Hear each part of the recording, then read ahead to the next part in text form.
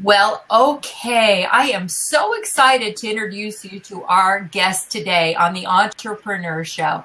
First of all, I tell you, my name is Heidi Richards-Mooney, and I am the founder of Women in E-Commerce. It's an organization started in 2001, and our mission is to help women do more business on and off the web. And I'm also the founder or president of Redhead Marketing. And today I have the absolute honor to introduce you to Nancy Whalen Eichler, Brownie Brittle, this year's Golden Mouse honoree for social media. So Nancy is a 25-year marketing veteran focusing on digital who was recently named one of South Florida's most influential businesswomen of 2015 by the South Florida Business Journal. Woohoo! Congratulations, Nancy. Thank you. That's wonderful. Nancy is most recently known for her role building Brownie Brittle to be one of the fastest growing food brands in the business. She was the company's first official employee and now serves as Vice President, Global Digital and Social, and manages all customer service along with several sales accounts, including Amazon, United Airlines, and Delta. She's been involved with Brownie Brittle since before their signature product appeared on the stores in April of 2011.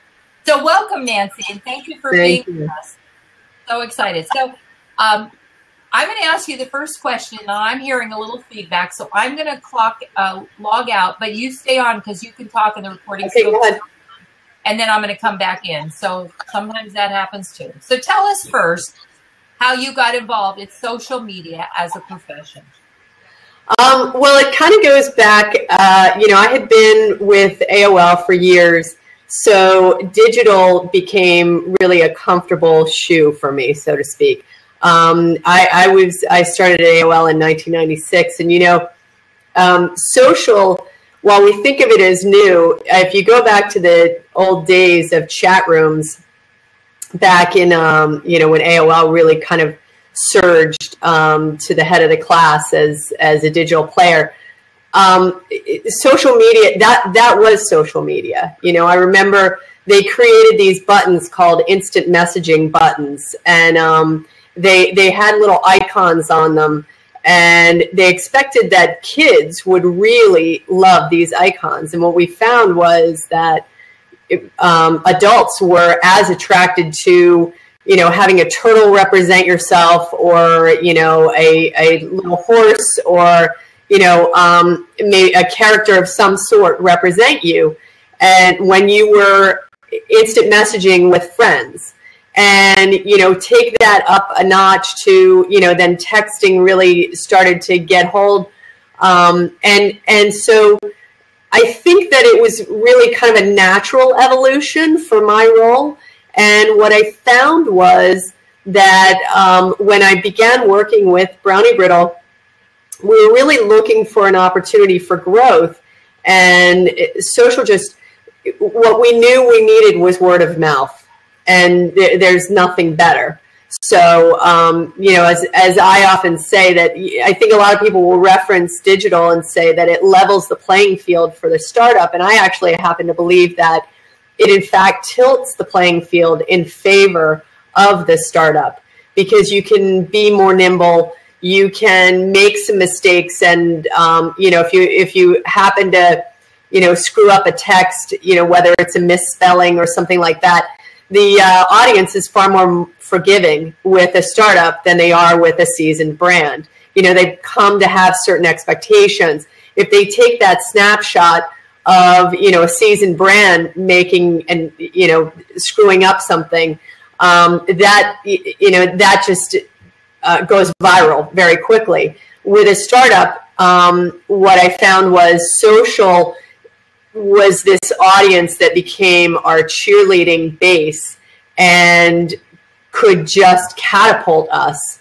well above and beyond where we had been prior to the brand launching. And even if you look at hashtag Brownie Brittle, the very first mention of the hashtag is the very first trade show we participated in, referencing our product. And it's really neat to see that, to actually see that from when Twitter launched, which I think was 2006, up to 2011, January 2011 was when we first debuted the product in its current packaging. And when we did that, there were a couple mentions at that trade show using that hashtag referencing our brand. And, so to see that and then measure from 2011 and the just slow growth that we kind of experienced. And now, if you look at hashtag Brownie Brittle on a daily basis, the numbers are significant. And so that's been fun. But it all seemed to have started, I think, back with really a natural progression of the industry and seizing an opportunity. So what great examples, especially for those of you who don't know what AOL is. Yeah. I know, it's like asking my kid a couple years ago, I said something about a phone book, and he was 10 at the time, and he said, "What's a phone book?" Wow. Right. My grandchildren have no idea what AOL is. My children do, though. So tell us how you came to work for and with the Brownie Brittle brand. Well, I have an interesting path. My husband and I took an opportunity. We both had worked at AOL, and my husband was making cell phone games after leaving AOL, and we took an opportunity to work with things other than zeros and ones, and we moved to the Turks and Caicos Islands, and we had 2 children at the time. Not much after we were moving down there, I was pregnant with number 3, so we moved down to Grand Turk in the Turks and Caicos, and my husband worked with a conch farm, helping them to expand their operations and raise funds. Carnival Cruise Lines was expanding and opening a center there on Grand Turk, so we went down there before it was open, and the conch farm was one of the destinations.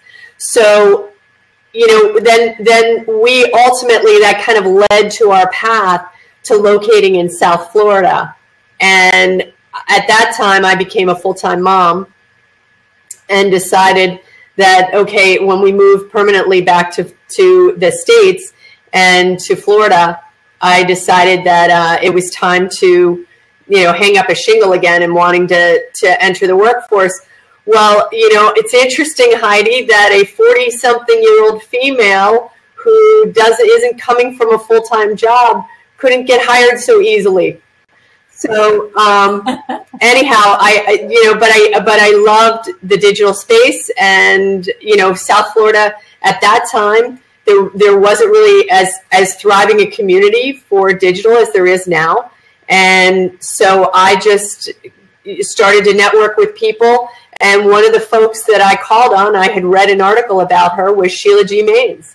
And I read about Brownie Brittle, and I called her up, and I gave her a little of my background. She was interested in building a website, launching her position online, getting her brand out there. She had Brownie Brittle in containers, in plastic trays that you find in the bakery.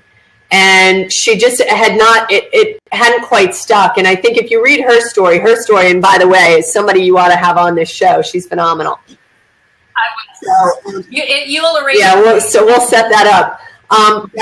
But Sheila is, her journey is tremendous. And meeting her and her story, she had been a 40-something-year-old woman who found herself in the unemployment line and, brought herself up. I think hers is a story of, just tenacity, really, and never giving up. And despite being, getting sand thrown in her face repeatedly from a variety of angles, she kept coming back and kept coming back.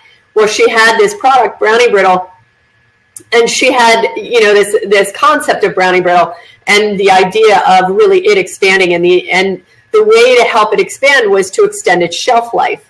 And the little plastic trays, which often you find takeout, you might get takeout food in, if you know what I'm talking about. And so she wanted to go to something more formal package, which I guess, and I actually have. So the stand-up pouch was what she wanted to direct toward. and in order to extend that shelf life and really have it be part of the grocery store shelving. Well, she also was in the brownie business. And in 2008, the economy took a nosedive, and her brownies were carried at Disney and a variety of restaurants and food service locations.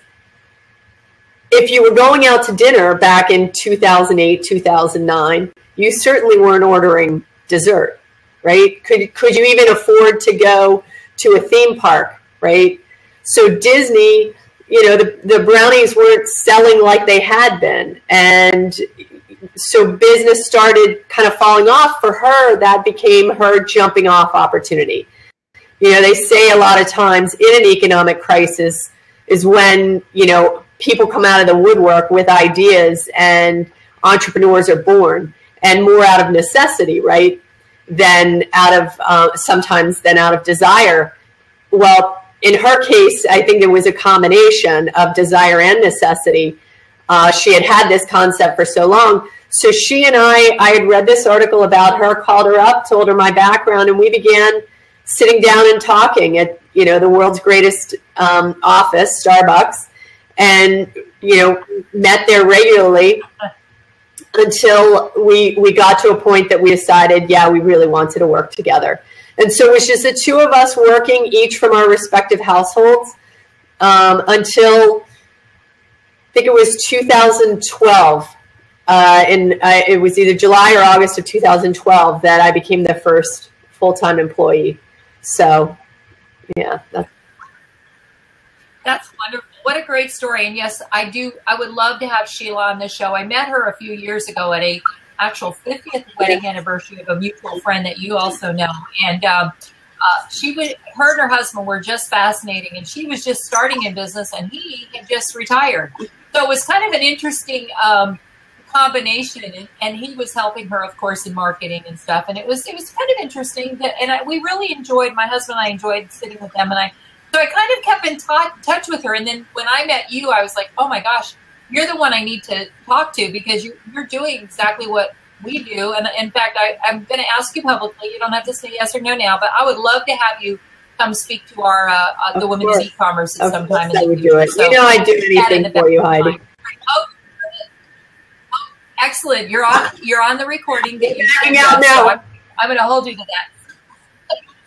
So what are some of the first steps that you took to help make Brownie Brittle a nationally recognized brand? In other words, what types of promotions did you run early on, and how do they compare to what you're doing today? One of the I think a major thing that startups should look for is partners who, I guess I call it partnering up.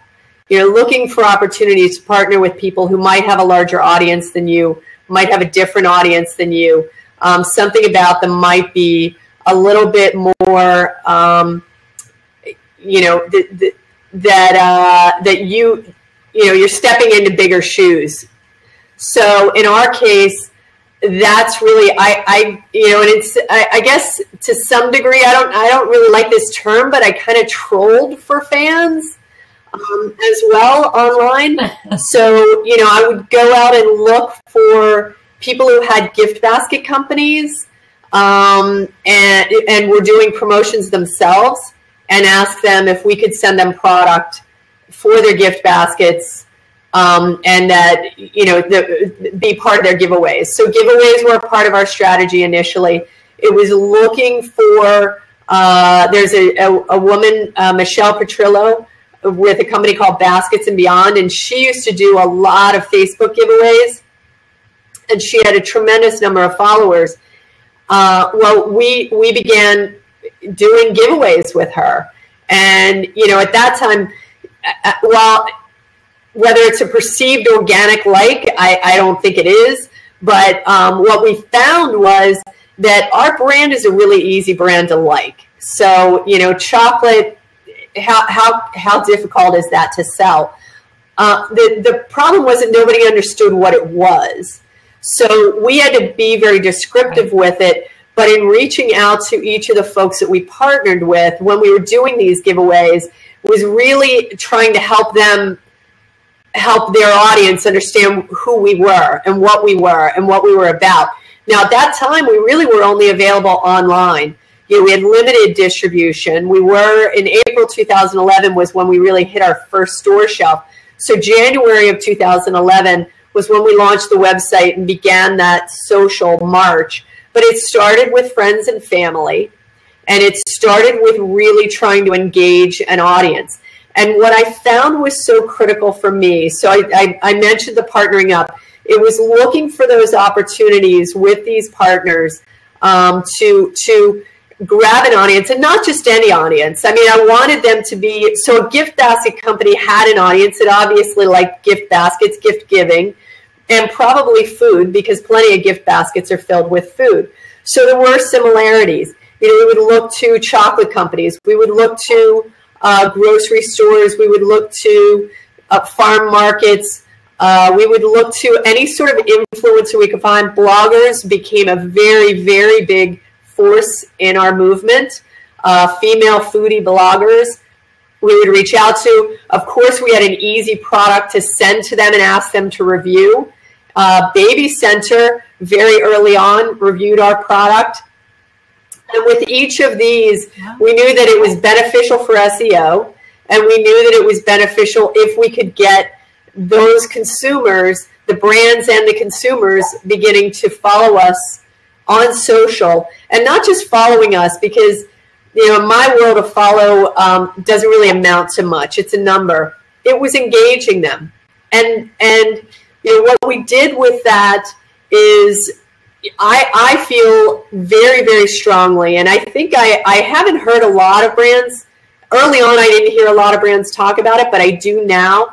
I think there was a gentleman from Coca-Cola that I heard him quote. It was something less than 5% of brands actually did this. And it's one of my big secrets. And that is that, it's sort of, if you have a retail store, and that's the way you should think about your social presence, is sort of a retail storefront. If you have a retail store and somebody comes into your retail store and says, "Oh my gosh, I love this store," as a store owner standing there, are you going to turn around? Are you going to, do you not acknowledge them? Do you not thank them? So the idea is not, sometimes, a thumbs up sometimes works, a like, those kinds of things. That's at minimum, those are the things you should do. But really, to get that consumer to want you to succeed and to spread that word of mouth, they need to feel vested in your brand. And the only way they're going to feel vested in your brand is if they have a relationship with your brand. You need to listen to them so that they will go out and, share, all about you. And that's so true. You've made some great points. So what do you do today differently than you did then? For me, one of the things, I will say, it's become far more overwhelming today than it was early on. If you had a couple people responding to you, or if we had a couple people responding to us, back in April 2011, I think one of my brothers was probably our greatest follower. He was commenting on every single post. He was, but then suddenly you start to see, wow, there are names that I don't recognize who are actually on here. So whether they're friends of his or friends of his, and I think that today it has become a little more challenging because people have become better. I think that, you also deal with when the marketplace has changed so much, digital is just so rapidly evolving that it's almost like a hockey stick, right? That it just keeps, rules of yesterday don't apply today. So you kind of have to keep watching. But I think the one rule that hasn't changed over time is listening to your audience.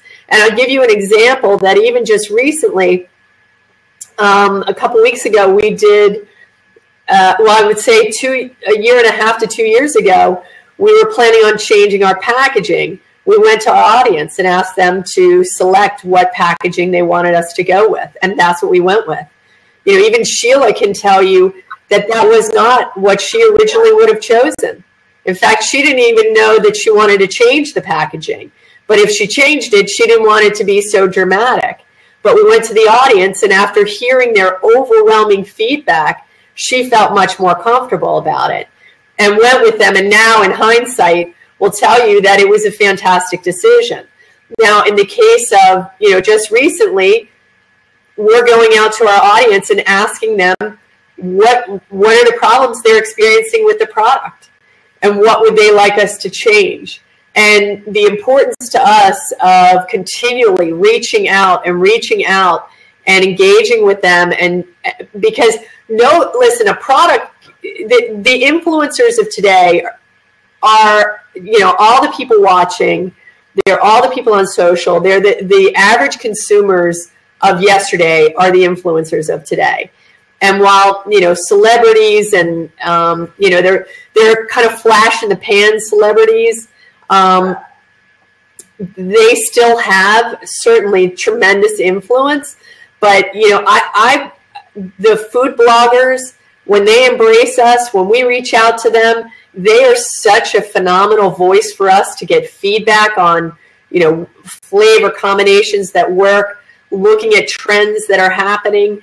And from a research perspective, to have gotten as many responses to our survey within a week to 2 weeks time versus if you wound the clock back a couple of years, I don't know how long it would have taken us to get that kind of a response. So, you know, we are working these relationships. It is rapidly changing. We're trying to adapt with those changes. We also have people constantly chasing after us because as a brand who, you know, is experiencing great success, other brands are knocking us off and producing a very similar product or attempting to produce a very similar product. So we have to listen. That the audience, I think, is really a big part of helping direct us and support us. And, you know, when we've had negative postings online, many times I haven't even had to respond to them because our audience has done that for us.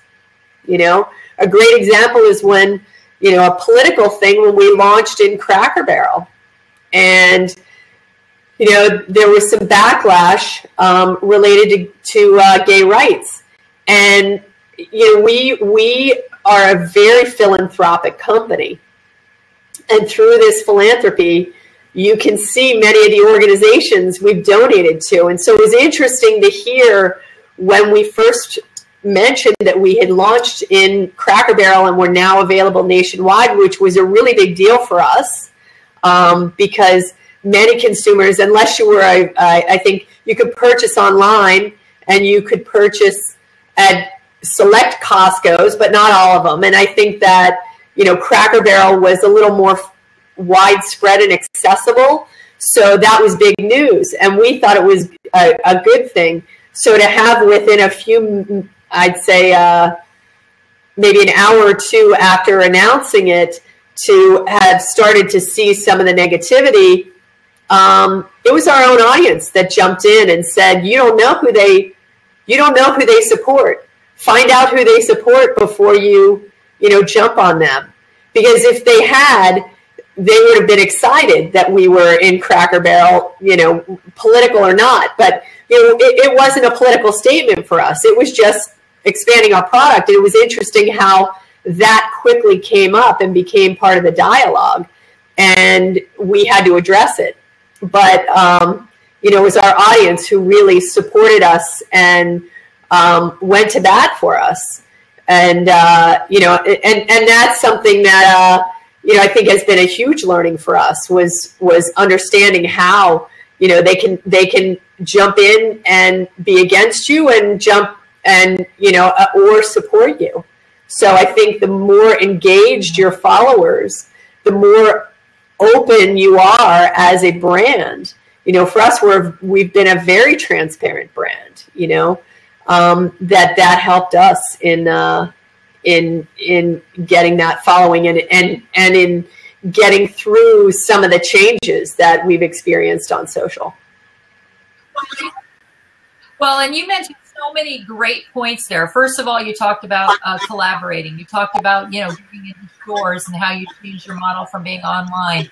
And you talked about surveys, which I wonder how many companies don't do that or don't do it well. By that, I say the fact that you actually took the advice of the people when you asked them for it is huge, because I've seen companies who've asked their constituency, their following, their audience, whatever you want to call it, for feedback, and then they turn around and they listen to their you know, maybe it's their board of advisors or their marketing team or whoever it is, and they end up not doing what the people want, and then they wonder why their business is falling off. I mean, I guess the fact that you're a brand, a product as opposed to a service, I'm not sure if it makes that much difference. I think either way the rules should be the same. But one thing you mentioned that I'd like to, a couple things. First of all, about people knocking you off. Well, that is the cost of success. We all know that. The minute you become successful and people see how popular you are, everybody wants to steal your idea, whether it be, you know, stealing the idea behind it, or the maybe not the formula, because obviously they don't have the exact formula. And I would never buy anything other than Brownie Brittle. I don't even know of any others, nor would I mention it if I did. But it's kind of like the whole Kleenex thing. You know, people buy Kleenex, but they're not really buying the brand Kleenex. That started as a brand and now became a household name. Same thing with Band-Aids. So Brownie Brittle will be a household name someday. That will be a common word, but people may be buying a different brand. And that's good and that's bad. But for now, you're positioned to where you are still Brownie Brittle. Nobody else can call themselves that. And hopefully, you know, you'll be... yeah, I know you're a multi-million-dollar company now, but hopefully at that point it won't matter that much, because then it'll be, wow, I was the one who started it all. So I'm excited for you about that. And I wanted to ask you, since you talked about the social brand campaigns and how you did them and how you do them today, what advice would you give to a company that was starting their social media brand campaign today? The first thing I would say is don't spread yourself too thin. I would suggest to pick, you know, one or two of the social platforms to explore with before jumping. I mean, definitely grab the names that you want on every platform you can imagine, and beyond. I think that every time I hear about a new platform, we try to at least grab our name, and then we sit back and watch before we jump in. We want to understand the landscape a little bit. I think that what companies do, I think they mistake that needing to be present. You know, that if Facebook, I'd say the ones that are most commonly coming up when I'm asked are Facebook, Twitter, Pinterest, and Instagram, depending on the type of product you have. With many food products, Instagram, yeah, or anything that with photographs, I guess all of them, but Instagram is really big, and Pinterest are really big. So I would suggest that, you know, walk before you run. So start with the one that you think probably has the bulk of your audience represented. So if it's, you know, a female demographic that skews slightly older, then Facebook is great. You know, if it's a, you know, a much younger demographic, you know, a teenage demographic, you know, Instagram, if you want to explore Snapchat, you know, we also think, you know, in the food industry, we have to think about things like, you know, when we consider gluten-free, right? You know, just because a lot of people talk about it doesn't mean that it's going to benefit your business yet to be there. So, you know, if you hear a lot of people talking about a social platform, I would say watch it. First be the observer, and then begin to step in. And once you have a little bit of experience with one or two of those platforms, and you start to understand what your audience is doing and how your audience is growing, you know, there's simple tools and that, you know, well, to publish on multiple platforms at one time with the same image, with the same messaging. and you can do that, there is definitely a difference among the audiences, for sure. I'm sure you find that, Heidi. They're very, very different. So really understanding, and that's, you know, at that engagement level, that's how you can become more engaged with your audience, is by sticking to just one or two platforms initially, find out what they're about, understand it. If you aren't familiar with the platform, really, you know, put your own account on there, put a personal account on there. You know, I did that with Ello to try to understand before, you know, really doing anything, and thinking, because there was so much media hype about it, and wondering that as a brand, should I be there? Shouldn't I be there? So I just waited and I just observed, and ultimately we really didn't do anything with it because of the type of platform it was, you know. But Instagram, we did. We moved on to Instagram. It was our last, and you can actually, I think Pinterest might have been after Instagram, and you can see how we developed them. That the bulk of our audience, we focused on Facebook, and guess what? That's where a huge percentage of our audience is, and a very engaged following. And next was Twitter, and you'll see that our numbers reflect that. But we're okay with that. We don't need mass numbers in, you know, in the wrong places. So Facebook worked really, really well for us, was a hugely popular platform for us, and worked in terms of spreading our brand name. So that's probably what I would recommend. And that's great advice. I think most people will want to just jump into all of them, and then that's a huge mistake. And I agree. Every time a new platform comes out, I at least go and get my name. And I think about it. I don't even play on some of them. I'm still not even on Instagram. I find I let my grandchildren play on it, my children, but I'm just not, you know, I don't know. I don't have the time for it. Plus, I'm not a real big cell phone person. I'm on my computer. So for me, Instagram is not ideal, and probably my demographic as well. So I would say that you're absolutely right. You need to understand and know where your audience is, number one.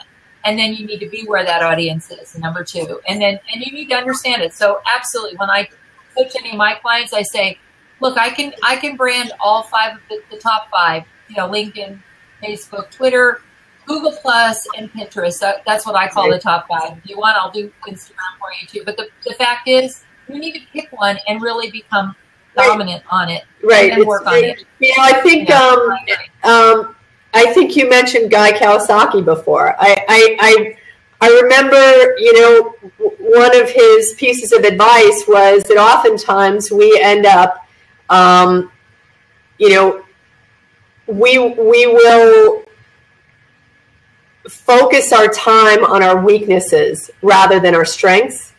So he uses the example of Tiger Woods, who, you know, was you know, with his strength was not putting.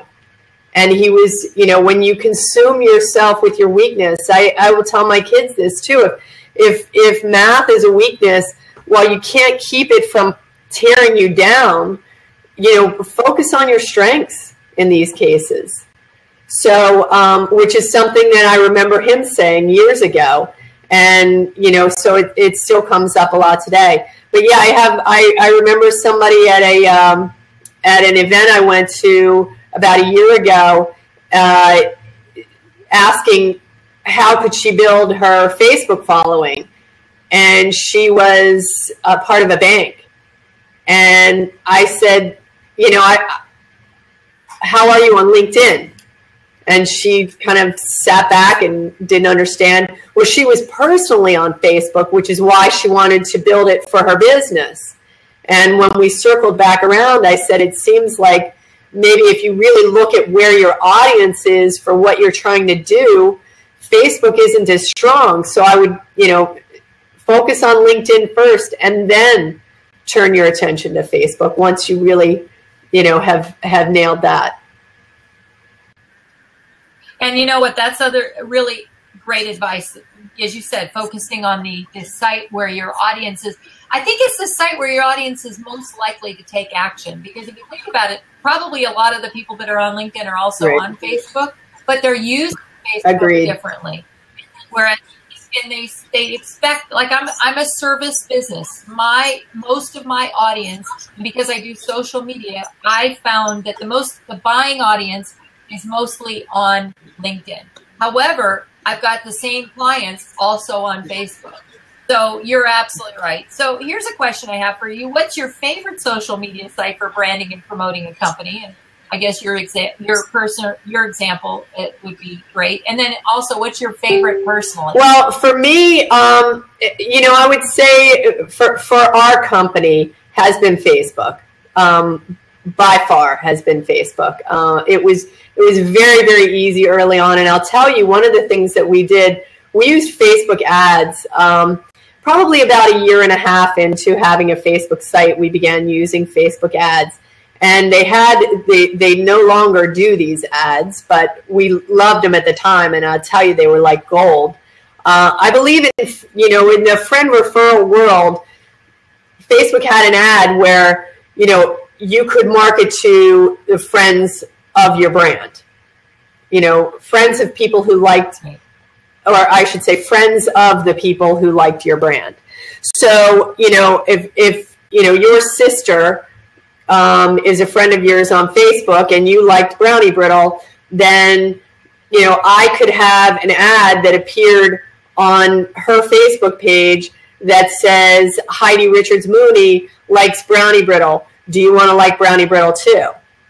And what I found, it was very, very simple for us, was testing graphics.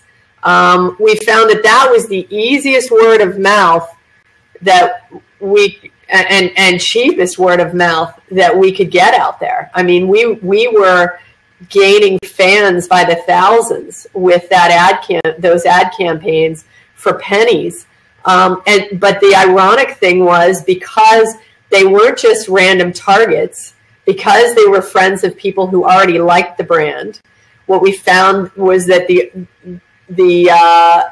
folks who were liking us were a very engaged audience, because they felt like they had gotten a referral. It's as if they had walked down the street, run into you, and you had said, oh my gosh, you have to try the latest snack. I love it. And so that became a tremendous asset for us in growing our audience base. And for me personally, I would say certainly Facebook is up there, but I like Instagram. And the reason I like it, it's funny, I'm so fascinated by it, maybe because I have kids and watching their interaction. And, I have a son who is now 13, and he's just been allowed an Instagram account. So watching that and observing. So I think that as a social media fan, a lot of times I'm first the observer before I am the participant. And so I do find Instagram really fascinating to me, what people post, how they communicate with each other, because in some regards, it is a complete different language. It is. And I've actually gone on with my granddaughter, and I do love it. I just find that for me, it's just one more thing that I don't need to learn right now. I have an account, but I've never used it. I think I've posted 2 pictures on my Instagram account.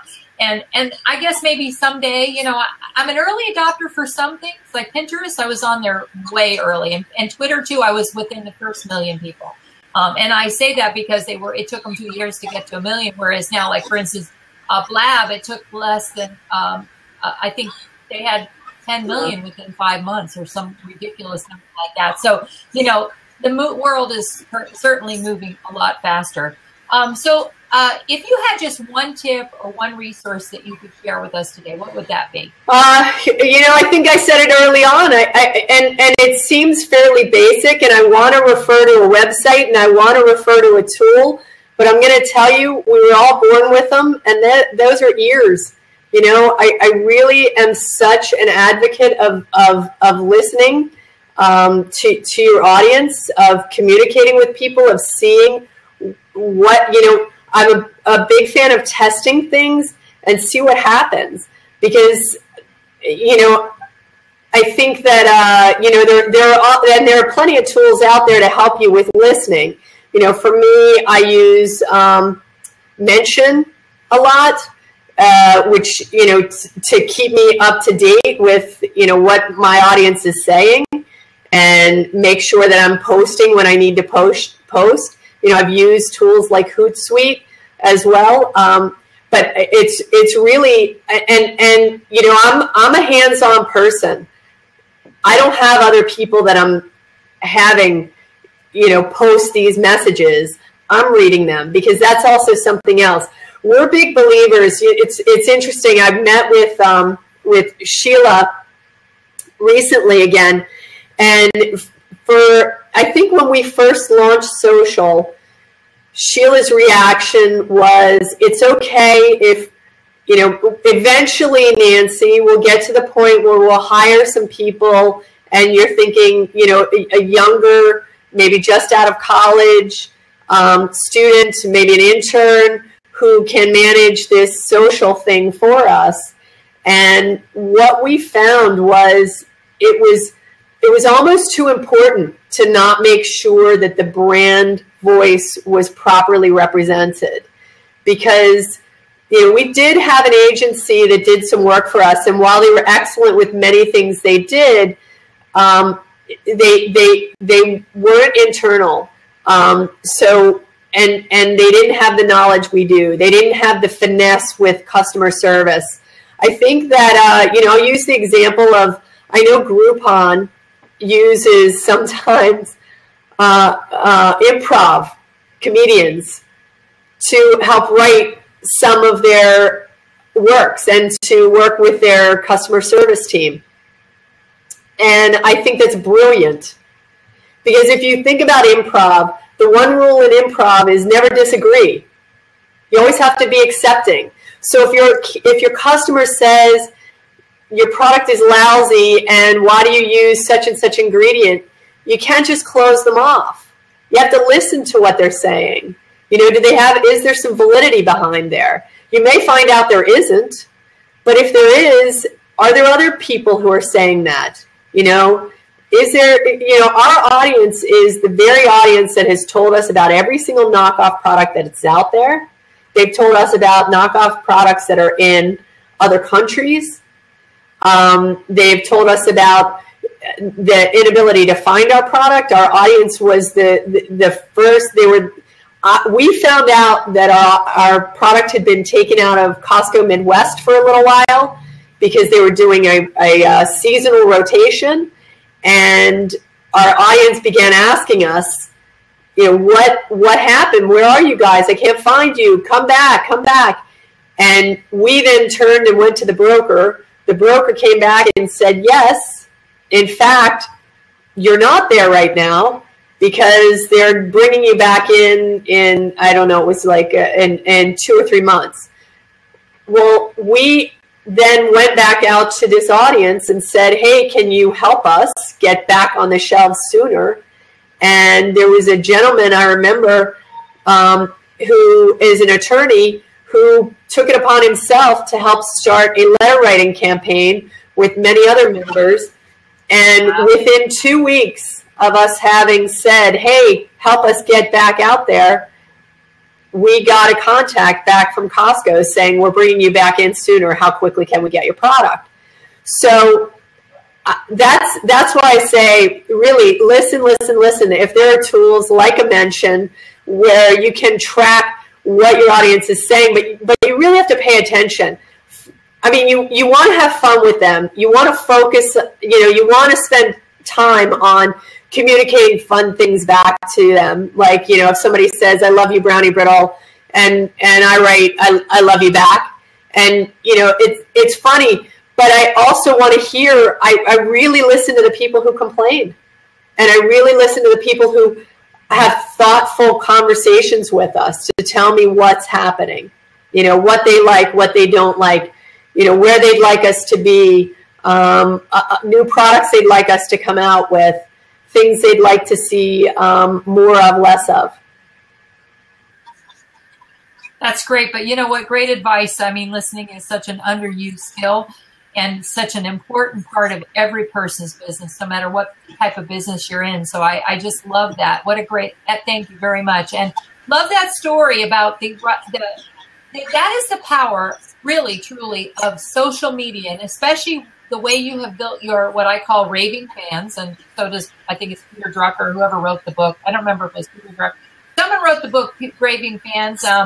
And it was just, if you ever read that book, it talks a lot about how you build that base, and you've done every single thing right to do it. And, you know, I'm sure, like every company, we make mistakes along the way, but you've done the things that have made you the success you are. And so thank you for that, because I'm so glad that, you know, look, I should probably not eat as much of it as I do, but I love it. And I can't even imagine anything wrong with it. Forget that it's not gluten-free. I don't even care, you know. And my kid, I have a child who eats mostly no gluten, but when she got the brownie brittle after the Golden Mouse Award, she's told me, she goes, I have to get it out of the house. I ate a bag within a day. I'm like, okay, so that's a great testimony. It's just such a wonderful brand. Well, credit to Sheila. Credit to Sheila. It is all her baby. You know, yeah. I was going to say, tell Sheila, thank you for being the inventor of this amazing. I don't think it's food. It's more like heaven. It's a treat. So thank you for that. What's next for Brownie Brittle? We just released 4 new flavors. One is peanut butter, and then we have 3 holiday flavors. Those flavors are available online. All flavors are available online at browniebrittle.com.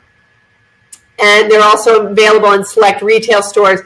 If you go on our website, you can find retail stores carrying Brownie Brittle. Unfortunately, you won't be able to know what all flavors are carried at which stores. I believe Target has the holiday flavors. The 3 holiday flavors are chocolate chip with a white snowflake drizzle, which is like a white chocolate drizzle.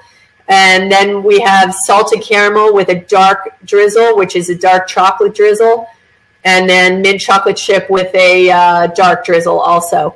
So those, what we've done is we've basically dressed up 3 flavors for the holidays with this little extra drizzle touch, which is so delicious, and just a little more indulgence, just a couple more calories.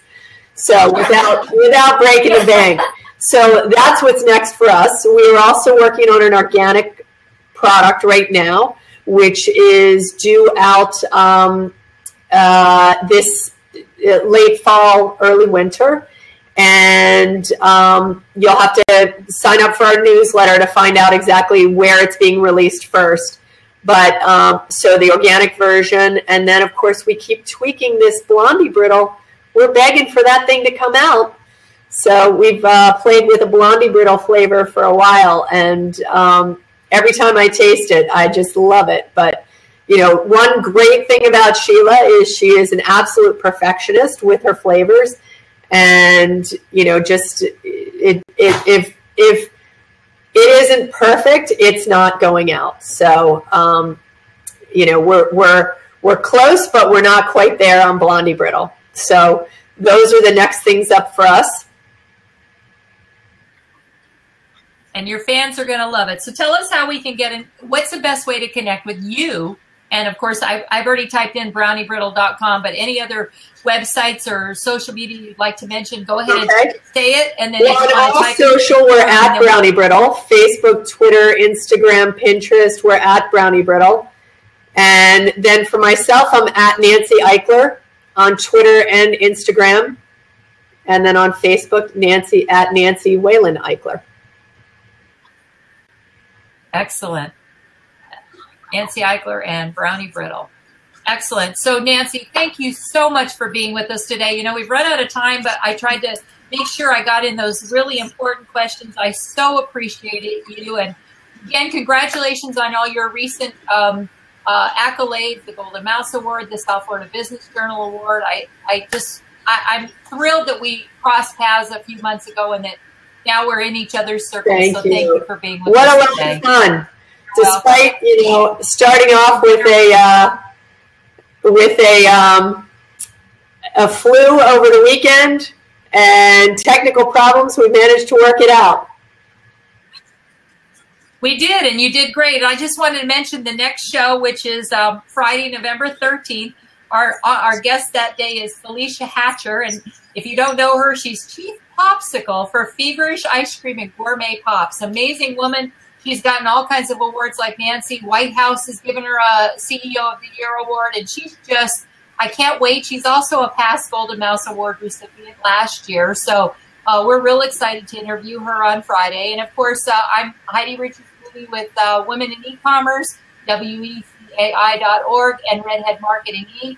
And it has been my real honor to interview Nancy Eichler from Brownie Brittle today. Thank you, Nancy, and have a wonderful Heidi. afternoon. You too. Bye, guys. All right.